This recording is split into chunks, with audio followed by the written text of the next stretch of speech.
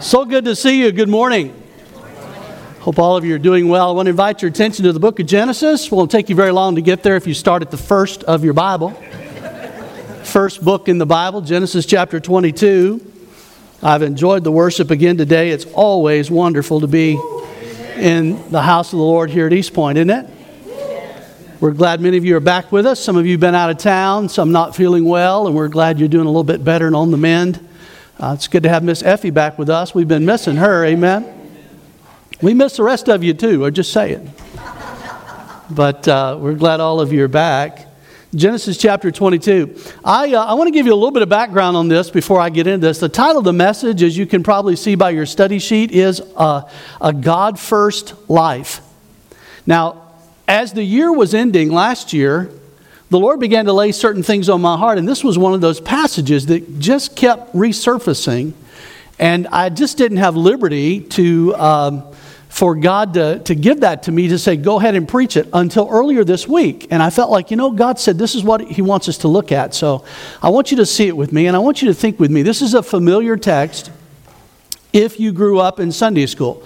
Now, there are a lot of people today that are in church that didn't grow up in Sunday school. And they didn't grow up in a Bible teaching church. Many of you are products of principle-oriented teaching for many years now, some 15 or 20 years. So there's a good possibility that what I'm about to read to you, you're not familiar with, and I understand that. There may be some listening by way of our internet that hear this, and they're saying, I haven't been familiar with that. But it is the story of Abraham being told by God to go and present Isaac on the altar as a burnt offering. And it's an interesting story. There's so many truths to it, but what it amounts to really, what it all boils down to is in verse number 12, when God says to Abraham, now that Abraham has been faithful and done everything God said do, verse 12 he says, do not lay your hand on the lad or do anything to him, for now I know that you fear God, since you have not withheld your son, your only son, from me. Now let me say it to you this way. God said, something, in this test, you've passed the test, because the test shows that there is nothing standing between me and you, that you put me first. So the question for us today is, do you put God first? Do you live what would be called a God-first life? Now, here's what we're going to do. We're going to read the text. It doesn't take very long to get through it, maybe a couple of minutes, 2.5 minutes, something like that. But we're going to read the text to familiarize ourselves with the story, and then we're going to go back and we're going to pick it apart. And we're going to look at 5 character traits, or 5 traits of a person who truly lives a God-first life. And we're going to ask ourselves, and hopefully the Holy Spirit will help us with this, is that me? Do I fit that? Am I doing that? And if not, then hopefully He will lay on us some things that we can do to correct that. Amen? So let's take a look at the text beginning in verse number 1, Genesis chapter 22. Now it came to pass after these things that God tested Abraham and said to him, Abraham, and he said, here I am. Then he said, take now, and by the way, I've underlined that word now. That plays an important role a little later on. Take now your son, your only son Isaac, whom you love, and go to the land of Moriah, and offer him there as a burnt offering on one of the mountains of which I shall tell you. So Abraham rose early in the morning and saddled his donkey and took 2 of his young men with him and Isaac his son. And he split the wood for the burnt offering and arose and went to the place of which God had told him. Then on the 3rd day, Abraham lifted up his eyes and saw the place afar off. And Abraham said to his young men, stay here with the donkey, the lad and I, and I love this part of the scripture. Look at what he says. The lad and I will go yonder. He was from southern Ur of the Chaldees. In case you're wondering. He said, we will go yonder and worship, and we will come back to you. Isn't that a great verse? Amen. We will come back to you. So Abraham took the wood of the burnt offering and laid it on Isaac his son, and he took the fire in his hand and a knife, and the 2 of them went together. Let me pause just a moment. I'm intrigued by that. He took the fire in his hand. Some people believe that he took the instruments in which he could create a fire and make a fire. Others believe that this was probably embers, maybe from a fire the night before, since it was not the easiest thing for them to do as far as making a fire. So he would have carried something that could have easily lit the altar or the offering. Okay? So he carries the fire with him, the knife, and the two of them went together. But Isaac spoke to Abraham his father and said, "My father." And he said, "Here I am, my son." Then he said, "Look, the fire and the wood, but where is the lamb for a burnt offering?" And Abraham said, "My son, God will provide for himself the lamb for a burnt offering." So the two of them went together. Isn't that a great verse? And many of you, of course, are familiar with that in its prophetic sense. We're going to refer back to that a little later. Then they came to the place of which God had told him. And Abraham built an altar there and placed the wood in order. And he bound Isaac his son and laid him on the altar upon the wood. And Abraham stretched out his hand and he took the knife to slay his son. But the angel of the Lord called to him from heaven and said, "Abraham, Abraham." So he said, "Here I am." And he said, "Do not lay your hand on the lad or do anything to him. For now I know that you fear God, since you have not withheld your son, your only son, from me." Then Abraham lifted his eyes and looked, and there behind him was a ram caught in a thicket by its horns. So Abraham went and took the ram and offered it up for a burnt offering instead of his son. Did you catch that? Instead of his son. We just sang about the beautiful exchange, how God exchanged himself for us. And indeed, that is the case. So he offered this, and Abraham called the name of the place, "The Lord will provide." In the Hebrew, it is Jehovah Jireh. Some of your scriptures may record that. And it is said to this day, "In the mount of the Lord it shall be provided." The following verses deal with a blessing because of what he has done. Verse 17, "Blessing, I will bless you and multiply. Multiplying, I will multiply your descendants as the stars of the heaven and as the sand which is on the seashore. And your descendants shall possess the gate of their enemies. In your seed, all the nations of the earth shall be blessed because you have obeyed my voice." That last verse that I just read, while we're not going to deal with it as far as prophecy is concerned, it is a prophetic statement about how from Abraham and from Isaac will come the Messiah. So all the nations of the world will be blessed as a result of what God is about to do for Abraham. Now, I could say to you, and it is true, that some of us are missing out on blessings that God has for us because we're not obeying the simple things that God asks us to do. But let me pause a moment and say this. I think this is very important. What God tells Abraham to do today, God would not tell us to do today. This was a picture. It was a picture of the coming of the Messiah. That picture has already been fulfilled in Jesus Christ. And I also want to remind you, and those who are listening by way of this message online, that God prevented Abraham from harming the child, that God would not have us do anything to our children. That is not the voice of God. If someone hears that or thinks that, that's a counterfeit voice, and we ought not listen to that. So having said that, let's jump into the first trait. If we live a God-first life, number one, we will be attentive. We will be attentive. God called for Abraham, and he called him by name. I love this because God knows your name. Can I get an amen?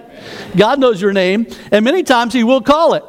Now, oftentimes, as was the case when he stopped him, when he had the knife held up, he called him twice, "Abraham, Abraham." Now, that was equivalent to you and your middle name, okay?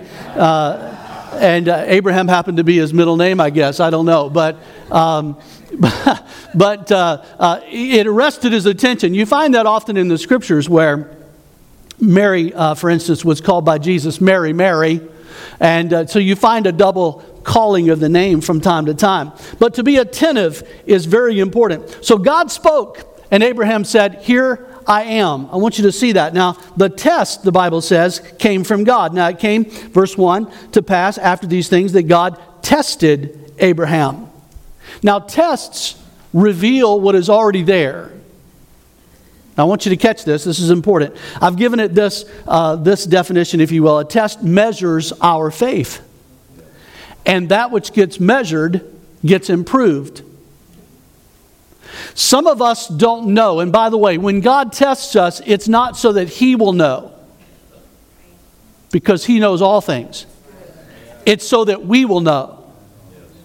And then, if we know that our faith isn't what it ought to be, we then work on that faith. Am I right? We should work on that faith. And there are times in your life when you've looked at something and you've said, "You know, I didn't pass that test, did I?" And so now we need to stop and go back and look at it and say, I can trust God. I can do this. Attentiveness is very important. I like the way Abraham responds. Here I am, he said. He didn't just say, yes, Lord, what do you want? Now, I was brought up in a home where my dad taught us as little children, when we were called, we came. We didn't just say, yeah? What do you want? So you present yourself. What are you saying? I'm saying that attentiveness means more than simply acknowledging the voice of God. It means presenting yourself as available to God. I'm reminded this week of the story of the man who thought his wife was losing her hearing. And he stood behind her and he said, honey, can you hear me? No response. So he got a little closer. Honey, can you hear me? No response. So he got right up on her. Honey, can you hear me? And she said for the third time, yes.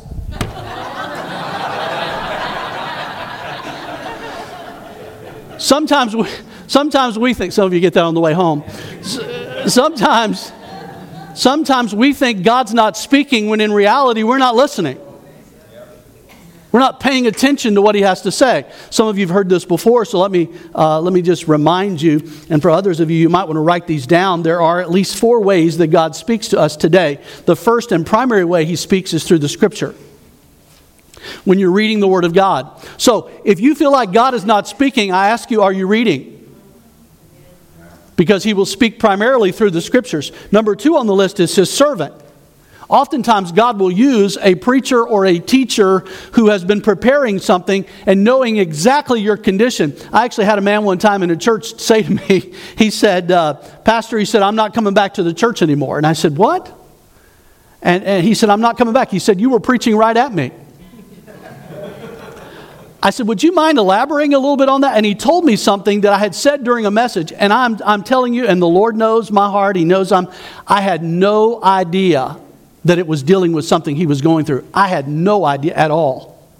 So let me just say this. Sometimes God will speak to you through something He's put in a pastor's heart or in a teacher's heart, and it will come out. And those times when you least expect it, or when you think, man, I don't even want to go to church, and you go to church, it's often during those services that something happens and you say, wow, God, thank you. That was it. So He speaks through His Scripture. He speaks through His servant. He speaks through His Spirit. Do not underestimate the Scripture when it says that His Spirit bears witness with our spirit. You better learn to pay attention to the Spirit leadings. And you need to also pay attention to that uncomfortableness that sometimes you get because God may be trying to tell you something. He may be trying to prevent you from something or lead you to do something. He can speak through His Spirit. And then He speaks through situations. The psalmist said it, and Jeremiah the prophet said it. They refer to times that God hedges them in. Sometimes God will allow situations to occur in your life that He's trying to get your attention. And if you're sitting here today and you say, I don't know why I can't do that, or I don't know why this is happening, maybe God's trying to tell you something, and you need to stop, back up, and ask God, am I doing it the way you tell me to do it? Now, all of those latter 3, whether it be the servant, whether it be the Spirit, or whether it be situations, will all be consistent with the first one, that is the Scripture. So you can check all of those things out to find out whether or not God is in it by whether or not it contradicts the Scripture. So I want to encourage you to learn to listen to God. Very important. Secondly on the list, the second attribute or trait, however you wish to say it, is if we live a God-first life, we will be active. Active. I love this text, and for years I looked at this, and it's weird sometimes how the Holy Spirit just shows you something that's there all along. And I've preached this text before. I've been pastoring over 30 years. You know I've preached on Abraham and Isaac before. But there was something this week that really arrested me, and I should have seen it long ago and didn't. And so I want to share it with you. And it's verse 3 says, so Abraham rose early in the morning and saddled his donkey. Now I have often said and referred to this, how that there seems to be no delay in Abraham doing this. None. And I got to tell you, if ever there was a day to sleep in, it was that one. Can I get an Amen? So why did he do this so readily? And then the Holy Spirit showed me. Look back, I asked you to underline it. Verse number 2. Then he said, take now. God said, take now.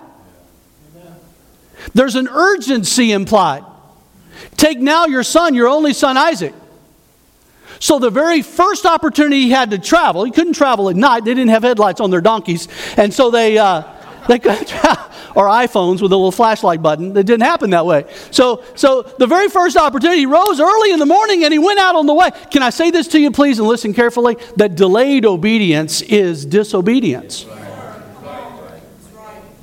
And some of us do not understand that there's an urgency sometimes to do the things of God, and we're not paying attention to that urgency. We keep saying we can do it later. We'll do that later. Can I ask you a question? Now, Abraham, well, I'm going to get to the question, okay? But Abraham understood what God said. He understood there was an urgency involved. He understood that there was something that God wanted to do. He didn't have to have more understanding about this thing. He doesn't even ask for clarity. This is a very serious, very sobering thought that he has been given. He doesn't say, God, would you mind repeating yourself? He doesn't do that. He listens clearly. He understands. And by the way, if you want to talk with God, the first thing you need to do is walk with God.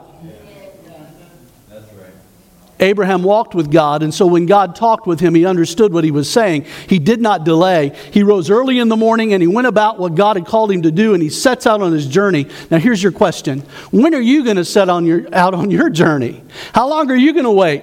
Some of us have been talking about doing stuff for God so long, we haven't done it. And the question is, why are we delaying? Why do we keep putting it off? When are you going to take charge, men, of your home? When are you going to take charge of your life, ladies, of your children, parents, of your circumstances and say, we are going to have a God-first life? When is that going to start? Tomorrow, next year, the following year? Haven't we talked about it long enough? Isn't it time to do something about it? Here Abraham is, and he said, you know something, guys? There's no need in delaying this any longer. Let's just do it. So they get up in the morning and they go about it. James chapter 2, James said it this way, but someone will say, you have faith and I have works. Show me your faith without your works, and I will show you my faith by my works. He goes on to say in verse number 19, you believe that there is one God, you do well. Even the demons believe and tremble. But do you want to know, O foolish man, that faith without works is dead? Was not Abraham our father justified by works when he offered Isaac his son on the altar? Do you see that faith was working together with his works, and by works faith has made perfect? And the scripture was fulfilled which said, Abraham believed God, and it was accounted to him for righteousness, and he was called the friend of God. Now that's a very interesting passage of scripture. And let me put it in proper perspective for you. The Bible is not saying that we are saved by works. What it is saying is the kind of faith it takes to be saved is the kind of faith that has some works attached to it. We do not work in order to get saved. We work because we are saved. True faith has action that goes with it. Now that action sometimes needs to be somewhat radical. You need to change directions in your life. There's some of us who need to come before God and say, God, I'm going to turn my family around. I'm going to turn my life around. This is the day we start our journey. This is the time that this all changes now, God, and it's a God-first life that we are going to live. I find it interesting as I was studying this, I thought to myself, he gets up early in the morning. I think Sarah's still sleeping. And I wondered what would have happened had he asked Sarah what she thought about these plans. It probably would have sounded something like, are you crazy? Abraham, you're old, man. Abraham was 100 years old when Isaac was born. We don't know how old Isaac is in this text, but we know he's old enough to carry the wood for the altar, which means he's a pretty good sized boy. This was a heavy load. So he gives him this wood and he carries it up a mountain. So he's a good sized boy. He's probably in his mid-teens at least, old enough to have fought his dad and whooped him. Huh? And yet there's not one thing recorded concerning Abraham or concerning Isaac resisting Abraham, his dad. Not one thing. What's interesting is in the conversation that they carry out, Isaac asks Abraham on the way, my father? He said, here I am, my son. Then he said, look, the fire and the wood, but where is the lamb for a burnt offering? Now, children learn by asking questions. Right? So Isaac's just learning. Someone has painted the picture of how endearing this comment is, here I am, my son. realizing that he's about to offer Isaac as a burnt offering. This is a very dear time, catching a glimpse of his son as they walk along the way and thinking about what all is going to transpire and what is happening, and yet following the Word of God. May I share something with you, ladies and gentlemen, that I think is important for us to understand, and that is this, that sometimes when God puts something in your heart, you need to just do what God has told you to do. Now, I understand this. Let me back up a minute. I want to preface this. The Scripture does teach, Proverbs 24, verse 6, "For by wise counsel you wage your own war, and in the multitude of counselors there is safety." There is a need sometimes for you to go to somebody and ask counsel. I'm not saying that that's not a good thing. But there are other times in the Bible where we learn that the best thing for you to do is be about what God has called you to do, and don't necessarily check with everybody else to see what their opinion is. You say, do you have Scripture? Do you really think I don't? Amen. A couple of them for you. Galatians chapter 1, verse 15. "But when it pleased God, who separated me from my mother's womb and called me through His grace, to reveal His Son in me, that I might preach among the Gentiles, I did not immediately confer with flesh and blood, nor did I go up to Jerusalem to those who were apostles before me, but I went to Arabia and returned again to Damascus." Paul the apostle said, when God appeared to me and God did a thing in me, I didn't go to all the other apostles and ask them what they thought. I went and got alone with God. And God did a work in my heart. And those of you that know the history know that he spent 3 years in the desert of Arabia, where God revealed to him that all of that Old Testament stuff was fulfilled in Christ Jesus. And the light came on for Paul. Literally, the light came on. And Paul said, I didn't ask man what he thought. Amen. Listen to this statement I'm about to make. Given enough time and enough opportunities, mankind, including ourselves, can talk us out of just about anything God calls you to do. If you'll let it happen, they'll talk you out of it. There's always a good reason not to follow God in faith. You got to have all the answers, you say. I love this text. There's so many things in this text. Look at what God tells him. He said, go into verse 2, to the mountains of which I shall tell you.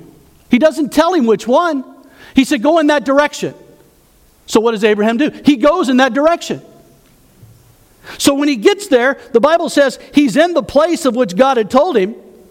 And then verse 4 says, then on the third day, Abraham lifted up his eyes and saw the place afar off. So here's what happened. Little by little, and that's the way faith is. Little by little, he follows what God is telling him. He does what God has instructed him to do. He carries it that far. He doesn't have all the answers, and you will not have all the answers. And if you're waiting on all the answers to load up the donkey and start the journey, you'll never get started.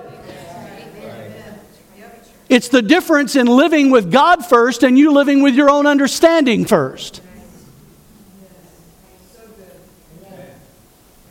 We're to live a life of faith. And this is what it is. Nehemiah chapter 2. Nehemiah does the same thing. Then I rose in the night and had a few men with me.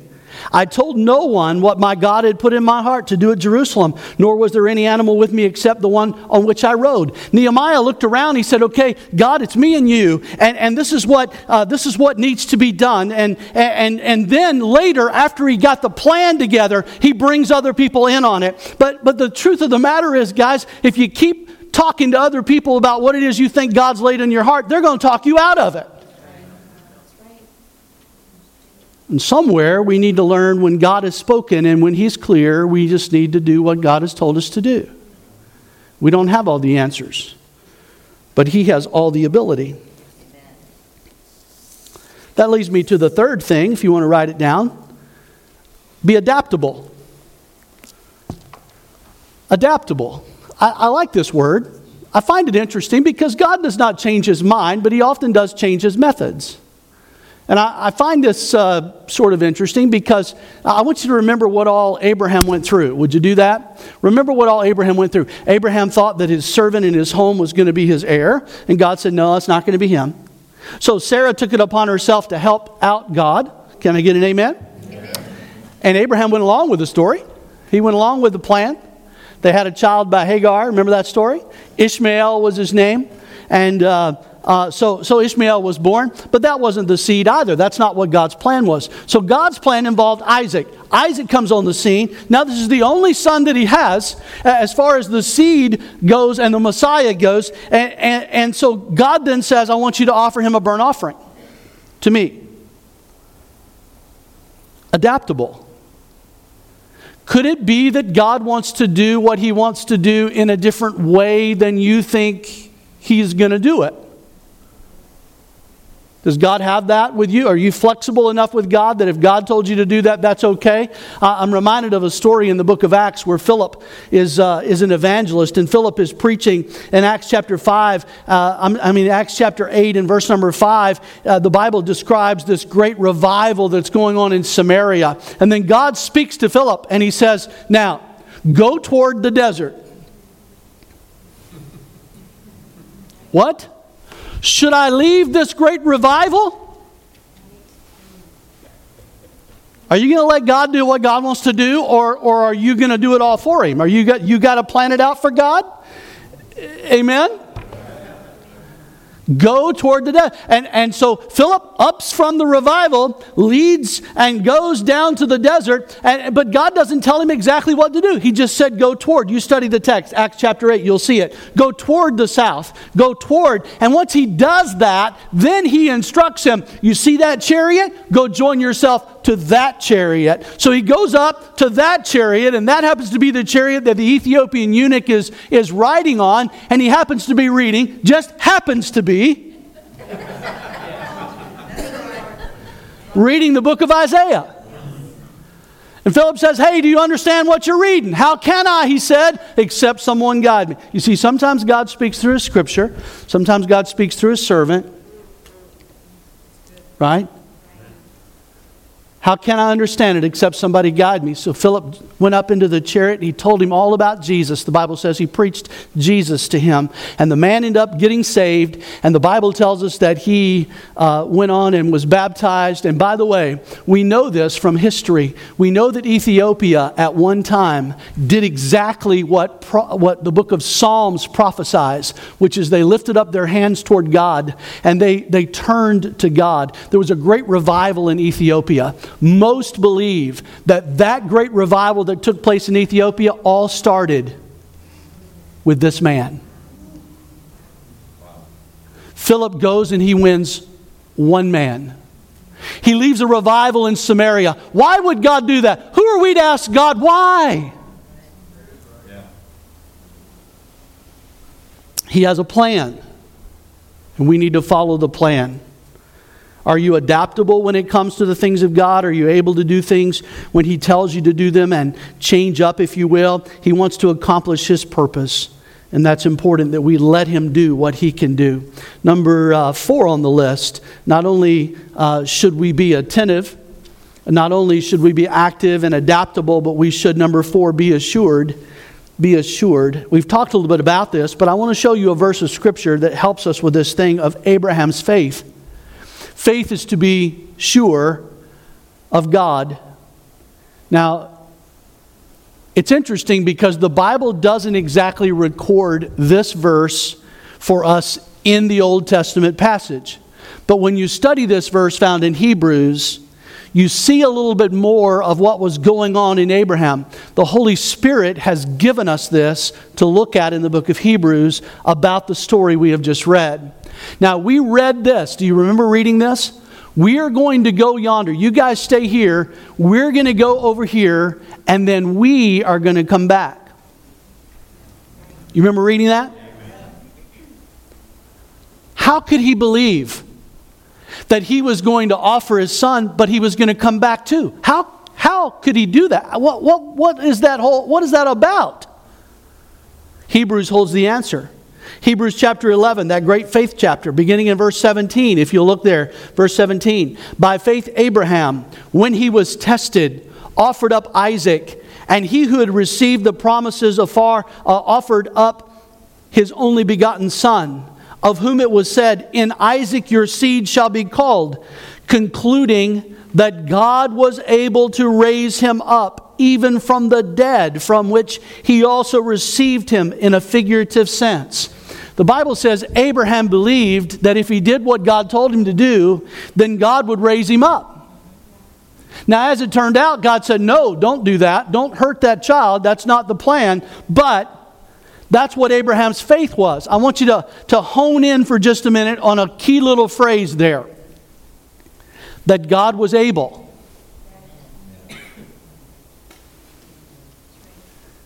We used to sing the hymn, God is able.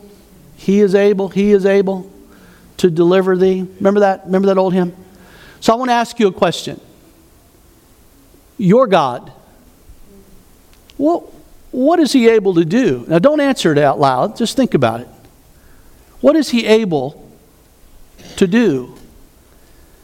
If you answer it in your mind and in your heart with anything less than the word anything, He is able to do anything, then you're limiting God, and God is not to be limited. God can do anything. You say, what are you getting at, preacher? I'm saying that sometimes we don't do whatever it is God may have laid on our heart to do because we don't know that God is able. We don't believe. We're not convinced that God is able. He is able. He can make things work. And it's an interesting thing. I find it interesting as well that John Phillips in his commentary, let me read this to you. In his commentary on Genesis, it's entitled Exploring Genesis, he said, Abraham was ready. There was no prevarication, simply astounding faith. God will provide Himself a lamb, he said. He did not know how, when, or where He would do it, but He would. Can we not feel, the commentator asks, listen, can we not feel what Abraham felt? Can we not enter into the anguish that rent his soul? Can we not understand how he shrank from the deed ahead? Can we not catch the secret glance he stole at his son, his only son? Can we not feel what God the Father felt in dark Gethsemane? When God offered His only Son, there was no other substitute, though. There was no ram to be found in the thicket. There was no one else, nothing else that could be offered in His place. He was the one that took our place. Are you assured that God is able? Let me go into number 5 with you for just a minute, because I think a person who lives a God-first life is also going to be, number 5, appreciative. Appreciative. We read the word worship in the text. At the verse number 5, look at Genesis 22 and verse 5. And Abraham said to his young men, stay here with the donkey. The lad and I will go yonder and worship. We will go and worship. Then the Bible tells us that Abraham built an altar.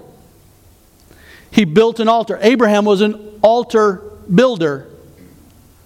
Can I take a moment and talk to you about what an altar is and what an altar represents? By the way, he offers a burnt offering. And I don't know how many of you have made this connection or not. In the book of Leviticus, as you're reading your Bible through and you get to all of that interesting stuff called the law, it actually is some pretty good stuff if you'll pick it apart and look at it.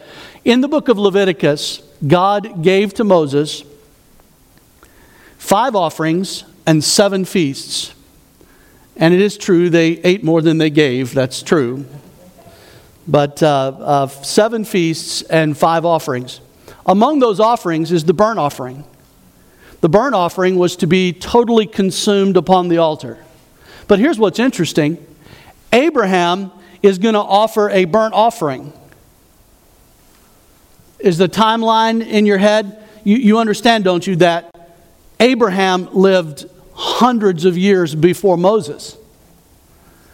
They were in Egypt in bondage. The descendants of Abraham, Jacob's family moved into Egypt, and they were there 400 years. So you go from Jacob back to his dad Isaac, and then back to Abraham, and Abraham was offering a burnt offering. So this offering takes place long before the Levitical law. As a matter of fact, the first burnt offering recorded was even long before Abraham. It goes all the way back to Genesis chapter 8, when Noah got off of the boat and all the waters had subsided, and he took of the clean animals and he offers at the end of chapter 8 burnt offering. A burnt offering. You say, what are you getting at? I'm saying that there is this understanding of the altar long before the law. And there should be an understanding by us long after the law. Amen. We use in the New Testament church time, we use the platform area, most of us do. And many of you may have grown up in a church that was designed differently than this. I grew up in a church that had a little designated area with little pillows down there on it, and a little handrail that you could put your arms on. That was called the altar. Why do we do this? An altar, hear me, an altar is a place where man meets with God. It's a place where we deal with stuff. It's a place where we offer our praises. It's a place where we deal with sin. It's a place where purification takes place.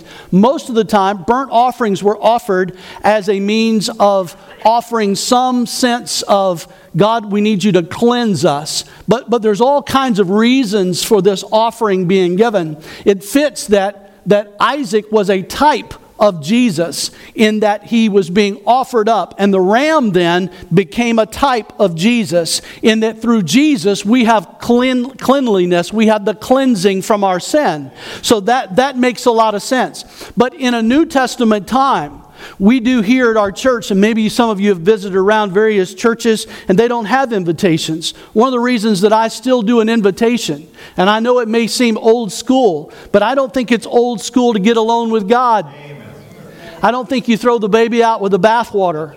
I think there are times we have something we need to do and we need to meet with God. So at an invitation time, we ask people to think about what it is that they've heard and to act on that, whatever it may be. Maybe you come and you kneel at an altar area and you praise God and you thank Him and you give Him an offering of praise and thanksgiving. Or maybe you come for cleansing. I don't know. Nobody else is judging why you come. Maybe you're praying for the one who's thinking about judging you. I don't know. But you come to an altar to meet with God and to have that communion and that closeness with Him. You say, preacher, can't you do that where you stand, where you sit? You can do that, yeah, but sometimes God lays on your heart a designated place. And so Abraham was an altar builder. I love this text. One of the things that bothers me a little about some of our more modern versions is we lose some of the names of God that are in the Hebrew. And here, for instance, in our text, we read simply in verse 14, and Abraham called the name of the place, the Lord will provide.